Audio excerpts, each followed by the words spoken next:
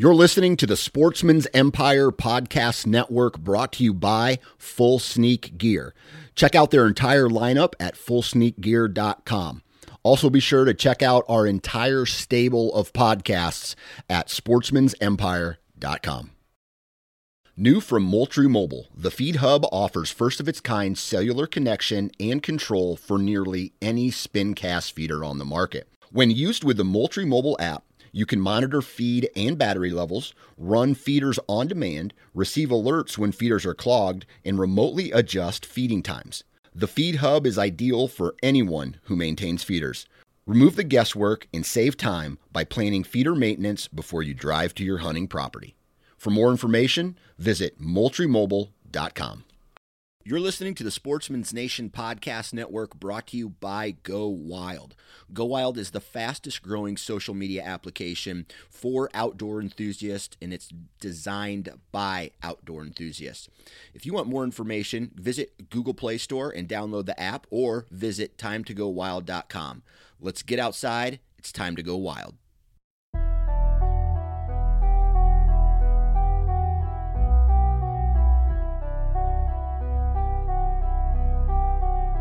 Ladies and gentlemen, welcome to the Nine Finger Chronicles Hunting Podcast, brought to you by Exodus Trail Cameras. I'm your host, Dan Johnson, and on this podcast you will find tons of relevant information that will help you become more successful in the field. You'll hear product information directly from the manufacturer and success stories from guys and gals just like you. Sit back, relax, and pour a stiff drink. This episode of the Nine Finger Chronicles podcast starts right now.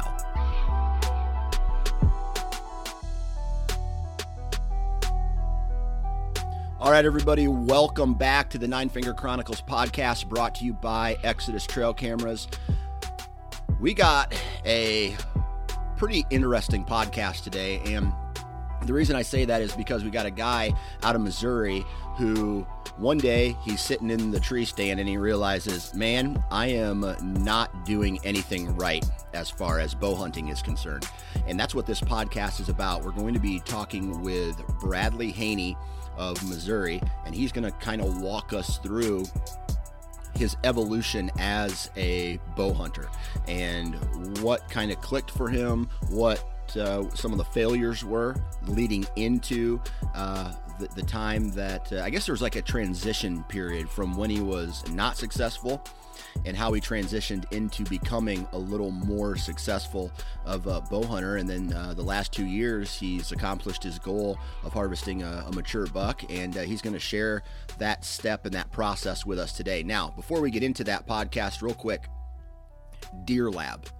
If you guys haven't yet checked out, I can't talk today, haven't yet checked out deerlab.com, I highly recommend it, especially if you guys are the kind of guys who love to run trail camera and rely heavily on trail camera data from previous years. I do. That's how I hunt, and that's kind of a big part of the strategy that goes into where I hunt throughout the year, especially if we have deer that have returned from previous year that are on my hit list for like the second or third year.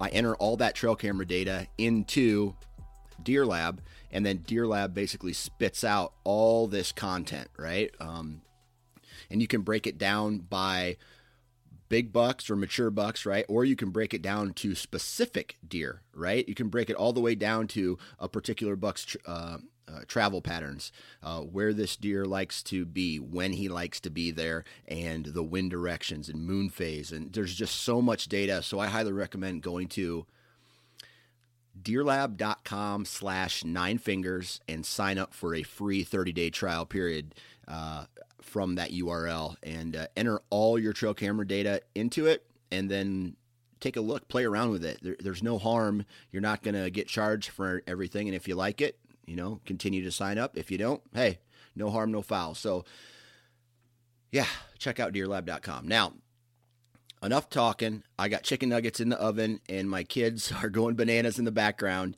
So let's get into today's, I guess we'll just call it a straight up BS session with Bradley Haney. All right, on the phone with me right now, Mr. Bradley Haney. How you doing, man? Doing great. How are you, Dan? I'm doing pretty good. And typically, when people come on this podcast, for a good majority of it, that means they're doing good, or they've done something good, or things are working out for them. And it looks to me like you've been a pretty successful bow hunter in the past couple of years. Yeah, it's been a very blessed and fun last 2 years, that's for sure, after many years of frustration and disappointment. Right. So this is one of those podcasts where I think what we'll do is kind of get into the evolution of your quote unquote bow hunting career and talk about, maybe some of the changes that you've made, talk about, failures and all the stuff that leads to success. And so we'll dive into that. But before we do, why don't you tell everybody where you're from and where you do most of your bow hunting at? Yeah, so I am from eastern Missouri, a town southwest of St. Louis, about 30 or 35 miles. And my family has a farm there. My dad's a full-time farmer, and so very blessed in that aspect, get a pretty large chunk of ground to bow hunt on. So it's a corn and soybean farm, very little timber, but holds a lot of deer. And we've got, it's different from typical farm country because we're kind of on the edge of St. Louis. And so there's not a lot of agriculture around us. So nice. Because of that, it brings a lot of deer into our place. Gotcha. So is your farm in the farm that you hunt surrounded by like suburbs, or is it that close, or is it a little further out than that? Yeah. So there is a river that it borders the farm on the west and north side. And then on the other side of that river, there's a subdivision of like 1,000 homes. Okay. So it almost, and then we're bordered on the other side. We're bordered on the other side by a couple hundred as well that are within probably 2 miles or so of the farm. So it's not like I'm in a guy's backyard, but there's a lot of homes around the farm for sure. Right. So it sounds to me like it's just like an oasis for some of these deer. It kind of sucks them in. It really does. It really does. It's a good spot. We've got a lot of food, which it really brings in. I mean, if you hunt late season and you're looking over, we've got kind of one main bottom. And if you're in a stand where you can see that entire bottom, it's not uncommon to count between 50 and 70 deer. Wow. So do you guys leave any standing crops out through the year to act as food plots, or do you have food plots on this farm, or is it just strictly farming? So as farmers, standing crops equal, no profit. So right. We don't leave any standing crops. And then as far as food plots go, I've planted food plots in the past, and it's almost like the deer don't even care that they're there, just because there's hundreds of acres of corn or soybeans kind of on the ground once the combine goes through. Even with a good combine, you're still leaving stuff on the ground. Yeah. So the food plots have been really kind of a waste of time, I feel, as far as killing deer. I'm sure they're helping in other aspects, but as far as killing deer over them, I've not seen any success with food plots. Yeah. Man, that's crazy. Well, that's a good thing. Saves you money, right? Right, exactly. They're expensive, and a lot of people like to get out and play farmer and do that. And I work a full-time job but help out on the farm quite a bit, and so it's not near as fun for me as the guy who gets to do it once a weekend a year versus the guy who's doing it all the time. Right, so. Absolutely. So you mentioned that a majority of it is crop ground, ag ground, and there is some timber, obviously. Is it a CRP timber mix? Just, share with us the breakdown of this property. So basically, if you would take a capital L and kind of flip it on its upper axis upside down. So it's a long, running north-south, a long bottom, and then it makes a 90-degree turn and heads straight west.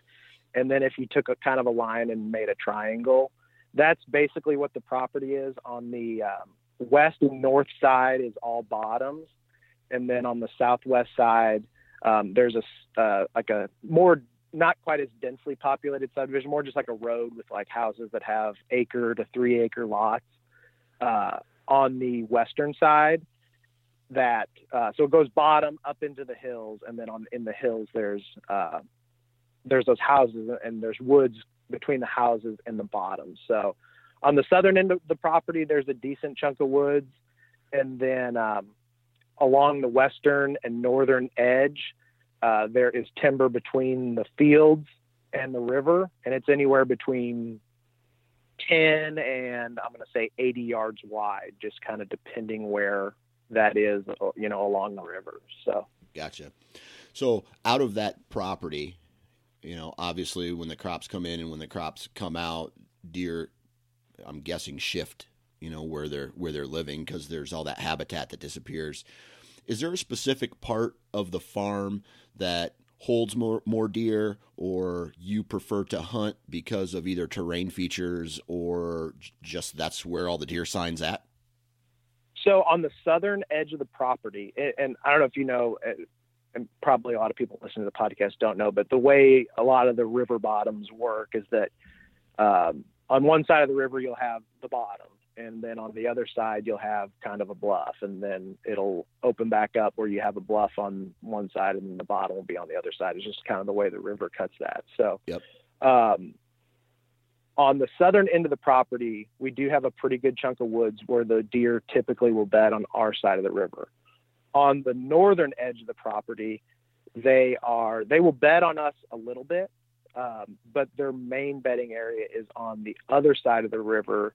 And we'll get to this because this was a huge change that I had to make. But basically between on the other side of the river, between the river and the 1,000 home subdivision I was telling you about, there is a chunk of woods that it's a hill. It's a pretty steep hill that deer still go up and down it, no issue. But people really don't go up and down it. So deer can live across the river from our property, and they could probably live their entire lives without seeing a human being in that chunk of woods. Really? Yes. Because they got everything. They've got, it's thick. It's difficult to access. A lot of the people in the subdivision aren't really, people that are going out tromping around in the woods. So, they may live their entire lives and never encounter a human, or maybe once or twice. It's just super low pressure. The bedding is good. And then right across the river, they've got an endless amount of food that they can eat. Gotcha. So I take it that the river isn't so crazy. It's not like the Mississippi River, right? It's easily crossable for these deer. Yeah, I mean it's a tributary to the Mississippi, but it's in the summer you can just about walk across it, and it's probably 30 to 50 yards wide. I mean you can about throw a rock over it. Right. So it's not something you can walk across real easy, but the deer they don't even really know that it's there. They just swim across it with no issue at all. Yeah, absolutely. And that's kind of funny. I was talking to this old time bow hunter who he's been doing it for, longer than I've been alive. And he was telling me, he's like, people look at rivers and they see an obstacle. Deer cross that like we walk on a sidewalk. So if you think a deer is not crossing a river, you're mistaken. Like they'll cross it easily. I mean, even when it's like 20 degrees outside and you don't want to step in a puddle, right. I've seen deer just hop in the river, swim right across, no issue. I mean, they honestly, they don't even see it that it's there. Right. So over the years, right,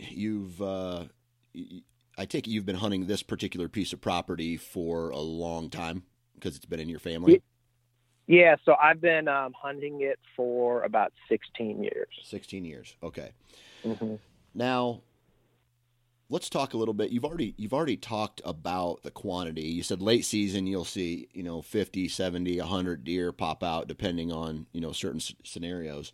But what about quality of deer? What are you expecting to see when you start hunting every year? So based on some of the trail camera, info I've done in the past, you can expect anywhere between 4 to 6, maybe 7, what I would call good 4.5-year-old, 140, 150, and the score's not terribly important, but that deer that you're going to be proud to put your tag on. Right. So we're talking about a higher age class. Right. And I mean, I've killed a deer, and I think we talked about this last time on the podcast. I actually killed a 214-inch deer on that property. I guess it was 11 years ago. Gotcha. So the genetics are there. It's kind of on the southern edge. I mean, if you look at like, everybody talks about like Iowa, Illinois, Kansas as being like this super great area for deer. I think Missouri is a little bit maybe underrated in that there are just some awesome deer in Missouri when you get north of, I'm going to say, the Missouri River. So the northern half of Missouri. Right. And we're kind of on the very southern edge of where you're going to see some really, really good deer. Gotcha. You get down into the Ozarks and stuff and it gets really tough, but we're, like I said, we're probably the southernmost area where there's really good genetics and really good cover for them to hide. And so, and soil. I mean, is it as good as Southeast Iowa or like the northern tip of Missouri? No, but it's probably just one step down from there. So every year there's usually a good deer for me to chase. Right. So do you, like, for me, I'm lucky just because I live in Iowa and I have maybe one deer, maybe two deer that in the summertime show themselves or make their way through the property maybe one time during the rut, that are just like magazine cover type bucks, right? Just giant over Boone and Crockett. Do you ever run into, like, do you have those kind of deer show up on a regular basis, or is that like once every 5 years type of deal? I would say every other year to maybe every 3 years, you're going to see that 170, 180, that, like last year, my dad called me, and unfortunately I was tagged out already, but he calls me the day before rifle season and says, get over here right now. And there was about, I'm going to say he's a 190-inch deer. Oh boy. Bedded down in a pasture behind his house, with a doe. And, he was giant, absolutely giant. And then, like I said, I killed one over 200. There's been one killed that was around 170. So yeah, there's definitely potential for that 170, 180, 190-inch deer there. It's not every year, but it's probably every 3 years, something like that. Gotcha. Now on this farm, obvious it's it's private ground, but how many other hunters or family members do you share this ground with? So there's two guys that bow hunt, as much as I do. And then there's another guy who maybe will bow hunt a couple times before rifle season. And then during rifle season, it does get a little bit crowded just with, like my brother comes and hunts and he doesn't bow hunt. We've got a couple other guys that'll come for rifle season. So rifle season, it gets pretty crowded, but during bow season, I don't have it to myself, but me and a guy that I hunt with quite a bit, we, for the most part, are the only two. And then there's another guy who hunts. He hunts a little bit, but not a whole lot. Yeah. So worst case scenario, 3 people on how many acres?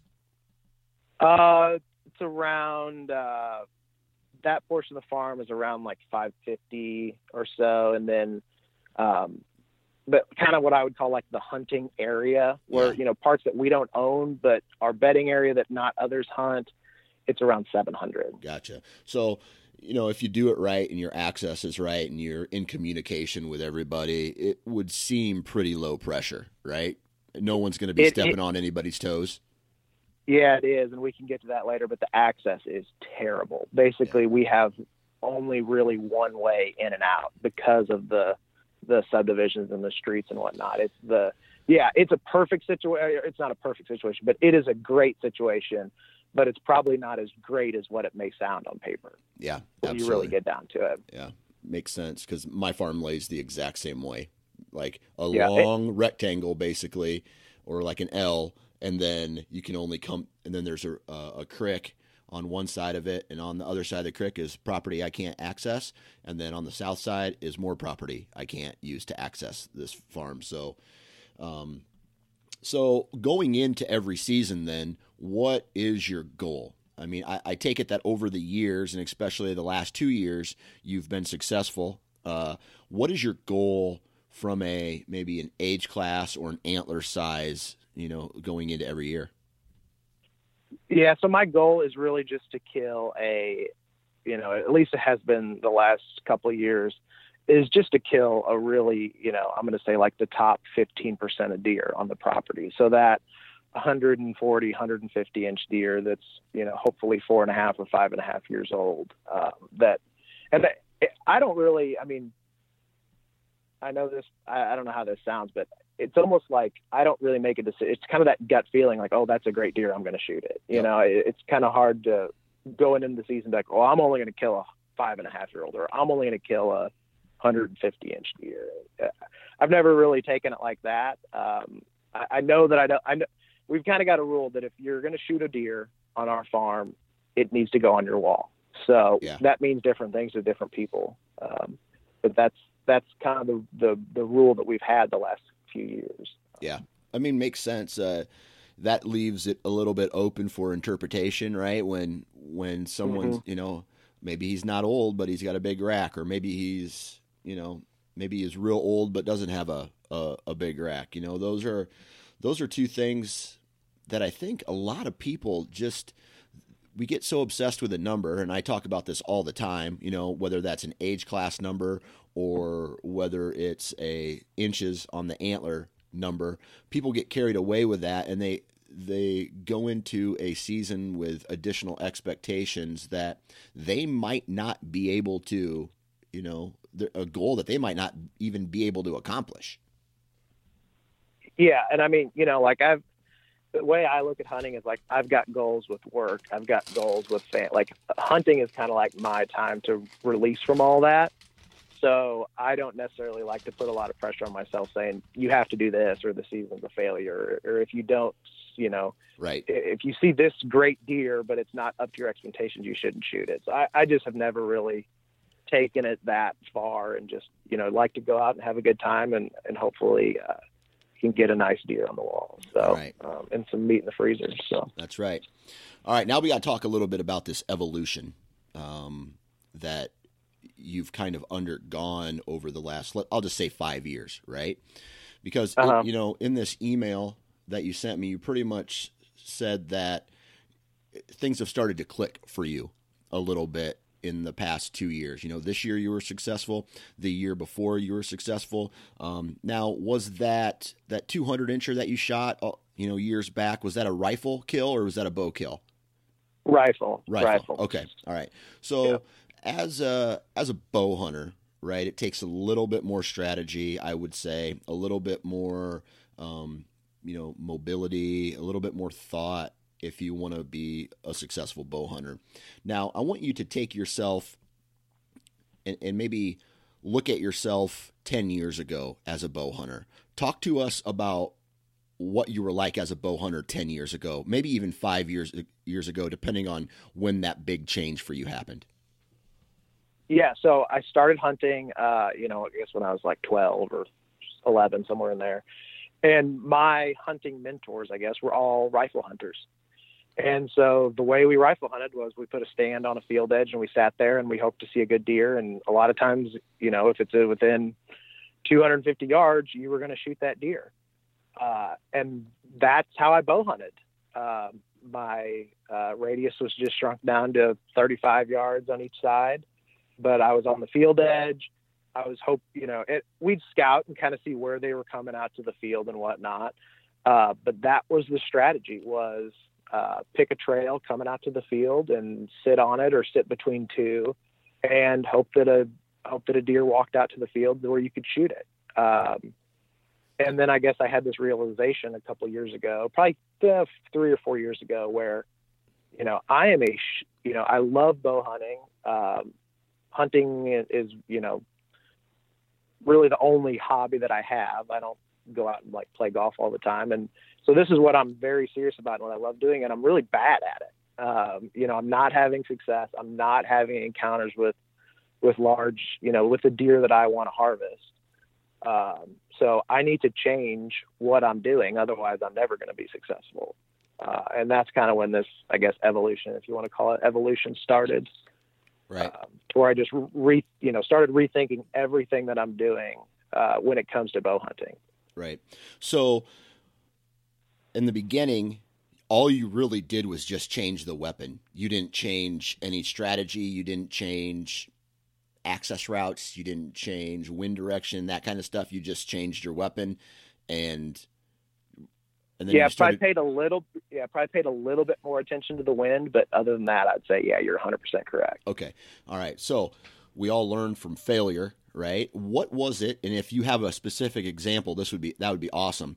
But what was it that made you have this internal conversation with yourself that said, man, I gotta change how I'm doing things if I want to be better at bow hunting? I think what it was is I was, I knew the deer were there. I was seeing other people harvest, the deer that I wanted to harvest. And not only was I not putting my tag on a deer, I wasn't even having the encounters. Maybe you'd see one 300 yards off, but I was not. I mean, I'm going to say I went 10 years, and not all of that was serious hunting. I mean, some of that was through high school and college where you're maybe just hunting 5, 6, 7 times a year. But I probably went 10 years and maybe had 2 encounters with a buck that I wanted to shoot with my bow. Yeah.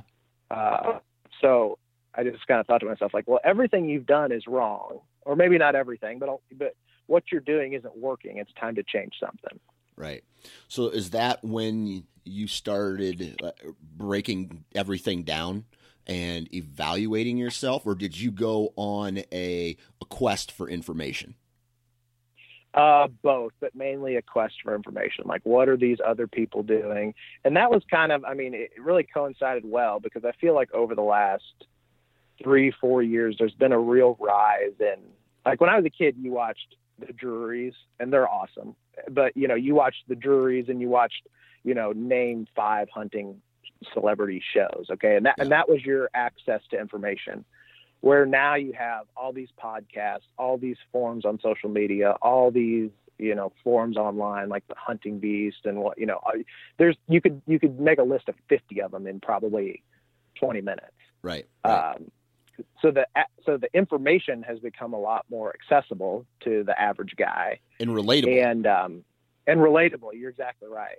So like, Wired to Hunt I listen to it almost every week. I mean, there's just people coming on there and talking about what they're doing and what they're seeing. And then on your podcast as well, just like the average guy saying, this is how I'm having success, and just kind of, and some of it isn't, like if there's a guy in West Virginia in hill country, maybe not as paying attention to that as I am a guy in Missouri or Indiana or Illinois. Right. But there's just tons of information out there that you can dive into. Yeah. So. Yeah. And that's one thing that I think, with all this additional information coming out, like my podcast and forums and social media, that the masses are starting to realize that that unless you own big properties that are specifically for managing deer, you're probably not getting too much of an education from those hunting television shows, right? They're on a different level than the rest of the hunters in America. So when you can find information that is relatable, and because, dude, I remember doing the same thing. I remember watching like Realtree Monster Bucks VHS tapes and watching these guys sit on food plots. And that's what I did when I started really, I wouldn't say my second jump into bow hunting, but my first jump into bow hunting that's what I did. I sat on cornfields and soybean fields on a ladder stand and wished a big buck would step out, and that never happened. Yeah. And I think there's, there's certain things you can pick up from those. And like what drives me crazy is you'll see it like on Facebook and Instagram all the time. People be like, well, so, yeah, Tiffany Lukowski only killed this because of their pride. Like, no, those people are all damn good hunters. And there's, you don't just walk onto some farm and kill a big deer. Like, they're great hunters. There's stuff you can pick up from them. But yeah, it's a totally different situation that 95% of us are in. Would you? I know this is kind of going off on a tangent, but let me ask you this question. My it's not really a question, but I'm going to say a comment, and I want to hear what you have to say about it. I think there's two types of hunters. There is the hunter that will go to the deer, like let's say the hunting beast method, right? Go find their beds, go find their signs, go to their terrain features, go to them, attack them. And then there's the hunters that manipulate the land and put out the food plots and maybe create funnels via food plot, and that's how they hunt. Would you agree or disagree with that? I don't know. Thoughts? Yeah. My thought is that maybe it's not that black and white. I think there's a lot of people who do both. Yeah. I guess would be, because you look at like from the TV, I don't watch like a ton of TV. It's more like, okay, the kids are asleep, I'm going to watch this show for 20 minutes. But I do try to keep up with Bill Winke's got the kind of like semi-live show that I try to watch. Right. And there's times where like he's a better deer hunter than I'll ever be. Like I would concede that. But there's times where I'm like, man, just go get him. You know what I mean? Yeah. And then there's times where like you hear like Dan Infalt's like the big go-to guy that you kind of read about in his form. And there's tons of time, there's times where I'm like, man, I don't know that I would do that. Cause if I bump this deer or if I screw this spot up, like I'm cooked for the rest of the year. So I think like myself, I'm in between the two. And I think a lot of people are in between the two, but I would agree kind of with what you're saying is that there's definitely two distinct styles that people can, attack the deer woods with. And they're obviously both working for, whoever you're talking about. But right.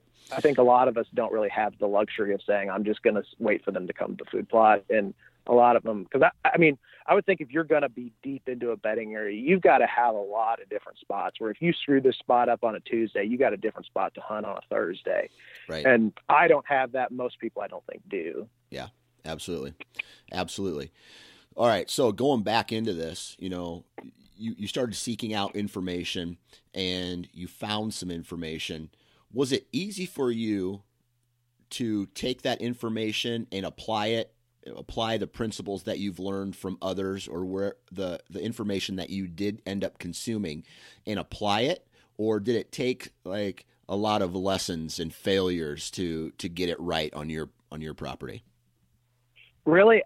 So kind of what I do every year is I will map out kind of a plan for the season, where, these are the spots and I do a lot of late season scouting, like so after the bow season closes, but that February, March, kind of in between deer season and turkey season time.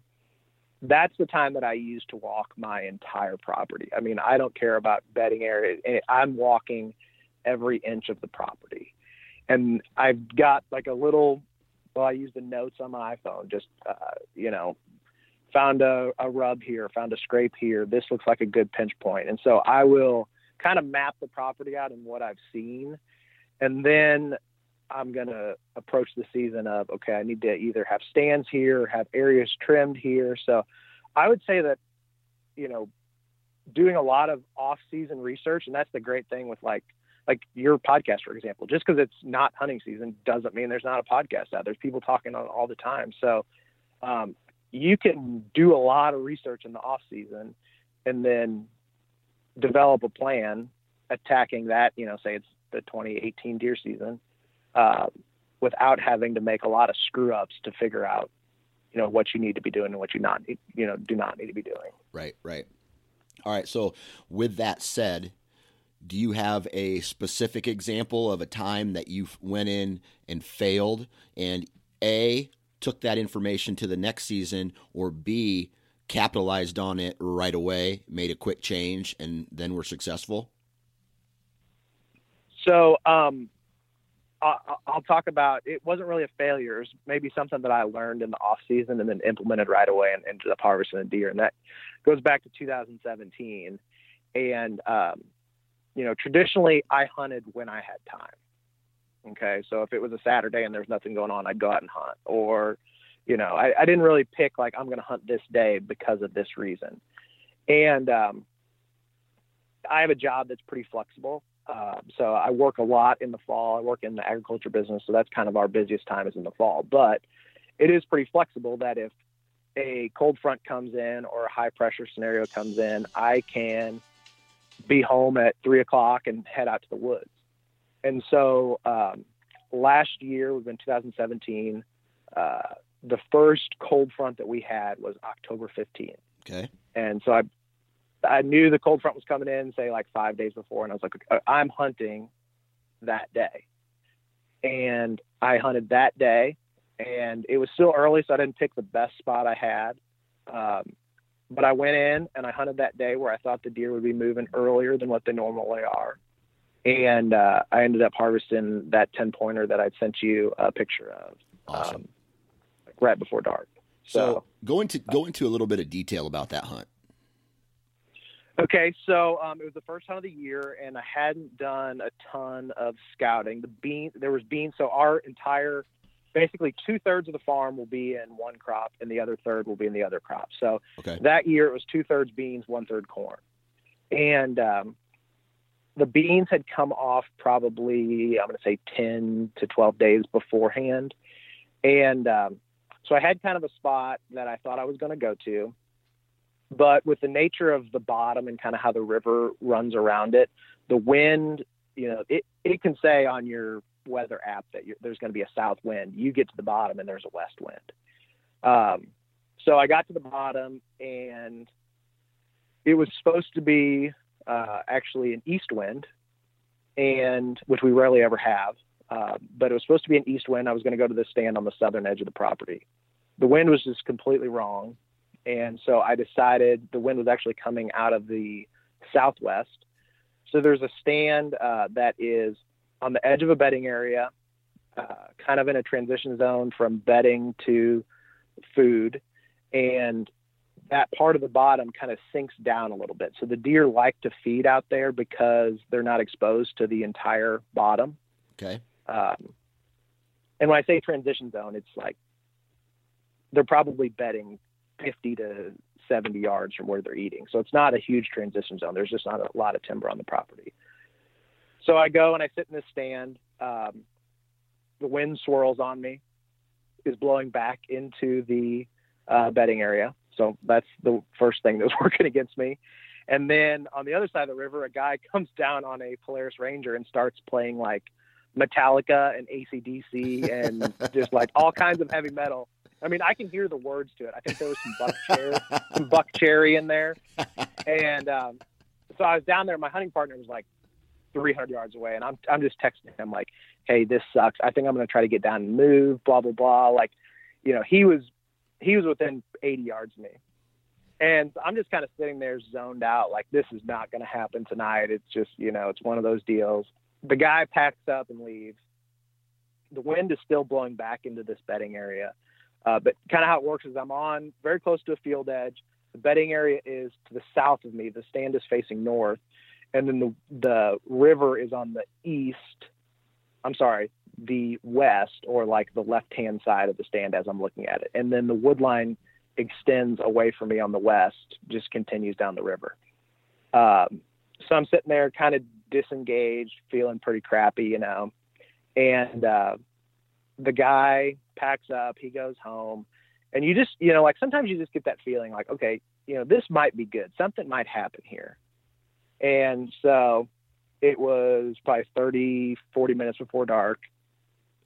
And so I kind of get re-engaged, and about 20 minutes before dark, a deer, the buck I ended up harvesting, walks out 70 yards in front of me into the field. All right. And he immediately I have a question. You mentioned that the wind, before, the Buck Cherry dude shows up, the wind was blowing into the bedding area, right? Mm-hmm. What made you say, or why did you decide that letting your scent blow into a bedding area was a good thing and you didn't want to move? Because it was a very long walk into the stand, and I thought that between the time that I had to walk all the way across the field and then walk all the way back down to the stand, I just thought that would be more intrusive than, leaving would be worse than staying there. The other thing about the property is there are bedding areas, but the deer can bed. The majority of the time, they just won't bed in one area. They kind of bed out of convenience. So they can bed kind of anywhere in the property. This is one spot that they tend to bed more than others. But I didn't feel that, and it was kind of blowing. So I want to say the bedding area is about 10 acres, but the main area that they're bedding is along the river, and it's about 2 acres. So my wind was kind of blowing into I'm going to call it like the secondary bedding area. Okay. So it wasn't blowing right into where I thought they would be bedding. If I'd have known the wind direction was going to do that, I would not have hunted there. Right. But I just, I was hunting with somebody else. I didn't feel like getting down and walking all the way across the field and, maybe screwing his hunt up. And so I just hung it, and the other thing is the wind can blow one direction for an hour, and then an hour later it's blowing a different direction. Right. I just, I thought really hard about moving, but just ended up deciding not to. Okay. All right. Well, obviously, I mean, there was no deer that you knew of bedded downwind to you, and this boy shows up. So he shows up, and your stand is on a field edge, right? It's I'm going to say it's like 10 to 15 yards inside of a field edge. Okay. All right. So your wind's blowing in, which if you were sitting in that stand and the wind was not blowing into that, so obviously this deer, although he was up from you, the wind was blowing off the field into him, right? So he thought he had the wind to his advantage, right, coming out. Do you feel that if that wind was any other direction that you wouldn't have seen this deer, or did you feel that regardless of the wind direction, this buck was showing up? So I guess what you're asking is if his movement was based off the wind direction, and Right. I really can't answer that. Okay. I do know that, I had planned to hunt that spot with either a south wind or west wind. And if I would have had a south wind, it would have blown my scent right to him. So it did work out pretty well that the wind did swirl on me. Okay. Because he would have been right downwind. Right. If Absolutely. it hadn't. Okay. So he shows up 70 yards he showed up on the field edge, or did he show up just, I guess. So he came out. So I'm back in the woods a little bit, but I have a clear shot to the field. Okay. He walked out into the field 70 yards north of me, and then he turned, and there was actually a spot in the field where the combine had missed like a 20 square foot area of beans. Okay. And he went right to those standing beans and just started picking on them. Right. So how at that point, how far is he from you? He was 35 is what I ranged him. Okay. And did you take the shot at that point, or did you have to wait for him? So he faced directly at me for 15 minutes and ate those beans. Oh my God. That's, I'm looking back at, hunts I've been on where I've had scenarios like that where I had oh man, this was years ago, but I had like a 165 class 10 pointer. I did a rattling sequence, and about 10 minutes later, this buck comes in on not a trot, not a run, but he was walking right straight to me.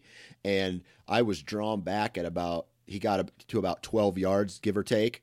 And I was drawn back, and then he walked straight to me. So I had no shot.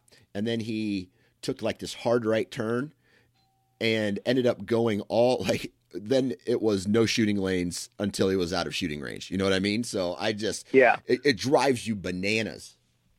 Yeah. And he was out in the field. So I knew that if I was still and quiet and didn't move, that I'd probably eventually have a shot. Right. But this was right before dark, and I'm sitting there like, oh God, it may get dark before this guy ever turns. And so finally he did turn. And as soon as he turned, I drew back on him and I shot him. Right.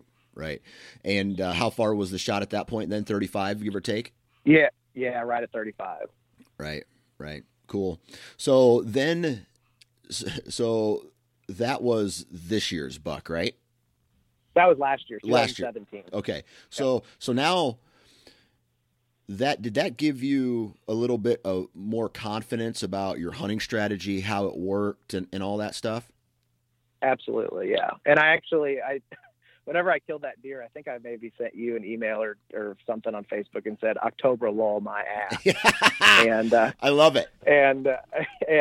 So, yeah, I mean, gave me some more confidence, but also kind of gave me the knowing that is a complete, it's just not true in my opinion at all. Right. Yeah. Well, and science and data show that it just movement increases all the way through October. So yeah, I love it. But anyways, go ahead. I was just going to say, I love when people send me those messages and they're like, October lull, man, October lull my ass.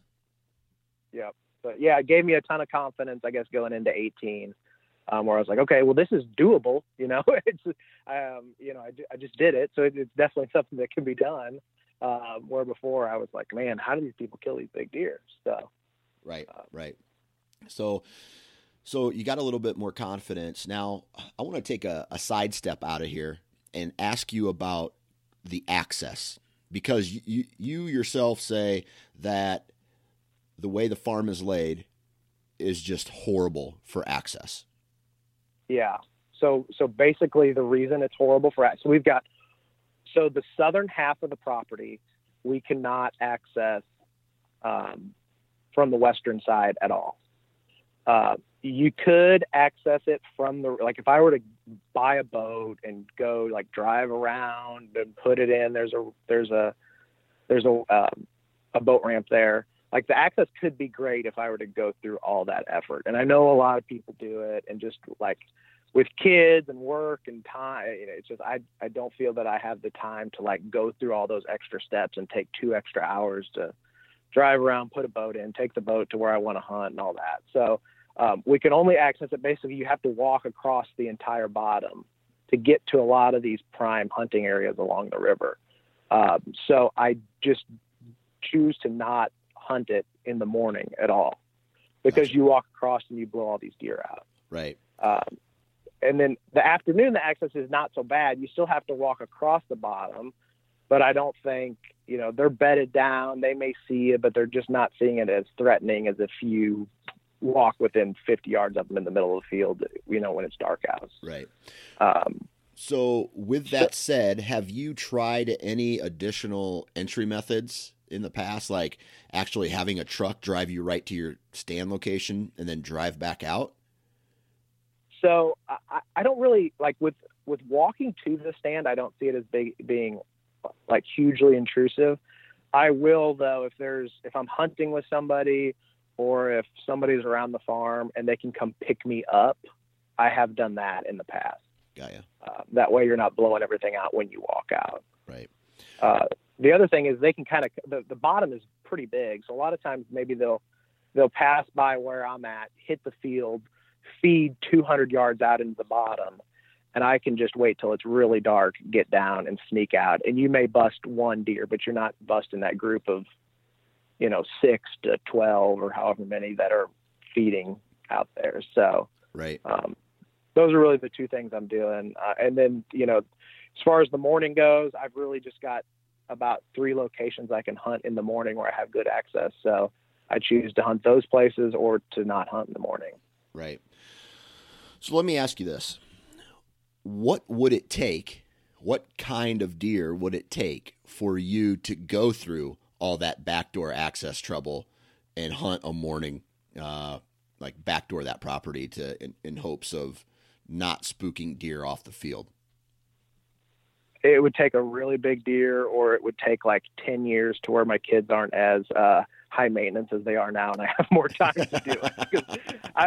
I've definitely thought about it, but it's and you're in the same situation. I mean, I've listened to your podcast. I'm sure you're in the same situation. It's you only have so many hours to go, to do this hunt or to do, and so it's I'm leaving at 2 and I'll be back at 7. Well, if you do the boat, it's well, I'm leaving at noon and I'll be back at 9. So it's right. just, it's tough to do that. But in the future, it's something I may end up doing. But man, if there was a 200-inch deer in that area, I'd probably figure out a way to do it. So right. So you typically only hunt afternoons, and which just kind of, I don't even need to ask the hunt all day question. So I'll hunt all day. So like I said, there's a couple locations on the farm, and actually one of the location where I harvested my deer in 2018 is a spot I can access in the morning.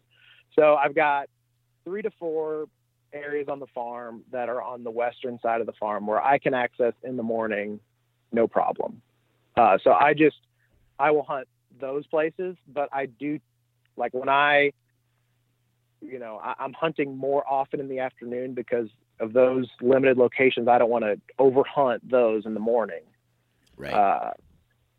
And then sometimes what I'll do is we do tend to have some kind of midday movement where all day would be pretty nice. So what I'll do is I'll morning hunt till 9:30 or 10, where the deer, are often not in the field, and then I'll just get down, walk over to that stand that I can access through the field, and I'll sit up there at 9:30, 10 o'clock, and then sit the remainder of the day. Yeah, gotcha. Okay, so now going back to this, any other big aha moments when you're in the stand in the last 5 years that have really kind of guided you towards the hunter that you've become, and basically the increased success that you've had? So lowering the pressure has been huge. Yeah. And I kind of alluded to that earlier in the podcast, but that northern half of my property, there's an area where those deer can go a lifetime and, not ever see anybody. So just really picking, how I'm accessing them, when I'm accessing them, only going in there on, what I deem to be as the good times where, you have a cold front coming in or it's the middle of the rut. I used to run a lot of trail cameras. I've really dialed that back just because I don't want to add pressure. I've kind of got a love-hate relationship with trail cameras because I just don't know how much they're really telling you. Like, I don't know how much information you can pull a card and then kill a deer the next week. I think right. For the most part, that activity has happened already.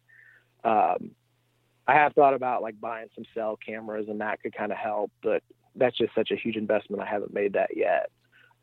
So trying to keep things as low pressure as possible has helped out quite a bit. Because like on our farm, and I know there's a lot of places like this, the first week in November is a completely different world than the third week in November after rifle season hits. I mean, it is changed drastically just because of the amount of people in there with ATVs and UTVs and their rifles, and just a completely different world.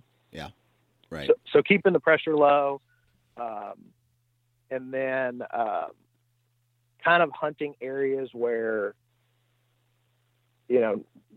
knowing kind of how the deer are moving throughout the limited amount of timber that we have, and knowing where to set up in that timber has been helpful as well. And then just paying more, like I never really paid much attention to terrain features at all. And that's something, and most of that is because we just don't have a lot of terrain features. I mean, for the most part, it's pretty flat. Right. But looking at like, okay, this creek runs through the property and it's hard to cross here and it's hard to cross there, but it's pretty easy to cross there. Setting up in that area versus a different one. So kind of using those pinch points a little bit, even though they're not, I mean, that's part of the off season is my, the majority of my intel going into the next year I'm getting in February and March, and I'm just walking every inch of that property because the differences aren't huge. They're little things. There's like a thicket where deer don't like to walk through at all, but they'll walk through on either side of it. So I'll hunt either side of that, knowing, depending on what the wind direction is. So identifying that area and knowing that they don't really like to walk through it, but they've got to get from point A to point B. So they'll walk alongside of it. So that was an area that I found a couple of years ago that I've been hunting the last couple of years. So just really paying attention to the small things that are going to funnel their movement in one direction or the other. Right. So when you're walking, I take it you do some shed hunting as well? Yeah, it's like everybody talks about shed hunting, and for me, it's like scouting first, and if I see a shed, that's awesome. But it's kind of like a dual mission. But I'm more focused on the scouting than I am the shed hunting. But definitely have found some sheds over the last couple of years. Okay, cool.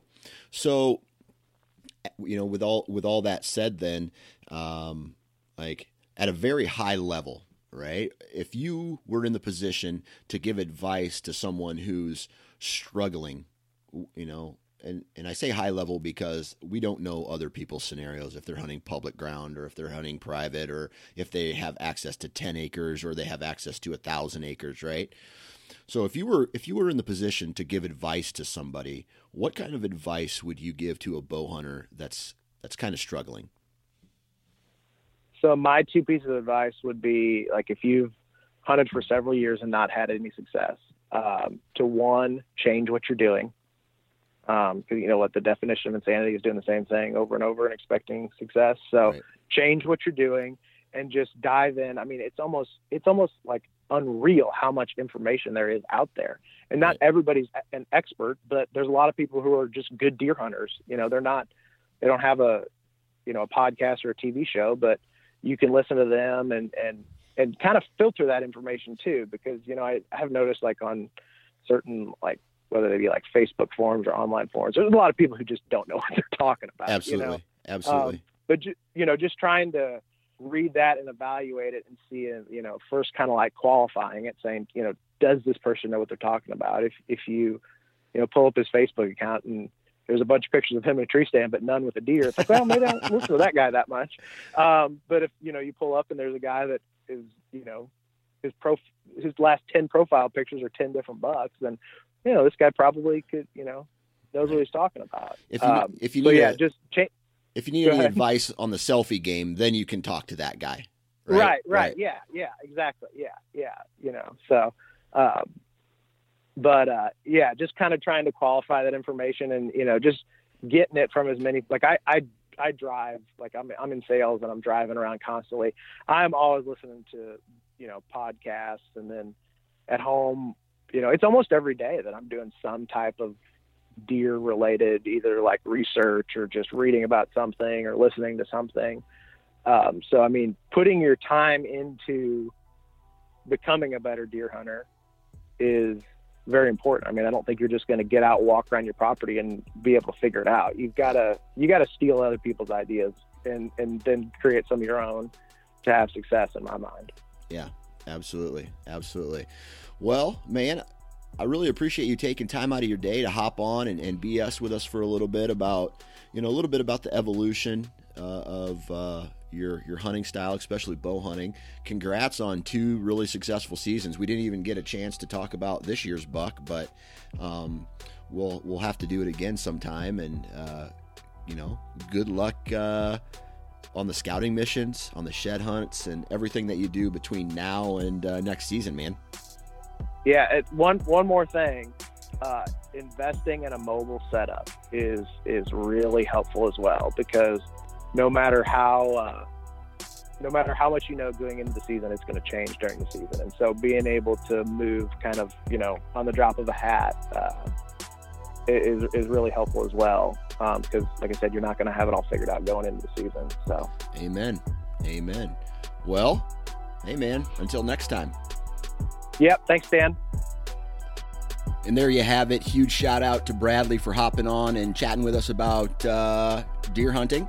Huge shout out to all of you for taking time out of your day to listen to the podcast and support the Sportsman's Nation. Big ups to you guys. Really appreciate everything. Huge shout out to all the partners of this podcast: Exodus, Ozonics, Wasp, Lone Wolf, Deer Lab Prime, Ripcord, Ozonics, and Hunter Safety Systems. Guys, go to social media, follow not only Nine Finger Chronicles, but follow the Sportsman's Nation, and go subscribe to the podcast on the Sportsman's Nation, whatever podcast that you want to subscribe to. Go and do it, or the whole network. Go do that. Leave a review wherever you download your podcasts. And lastly, if you're gonna be in a tree, wear your damn safety harness. Have a good rest of the week.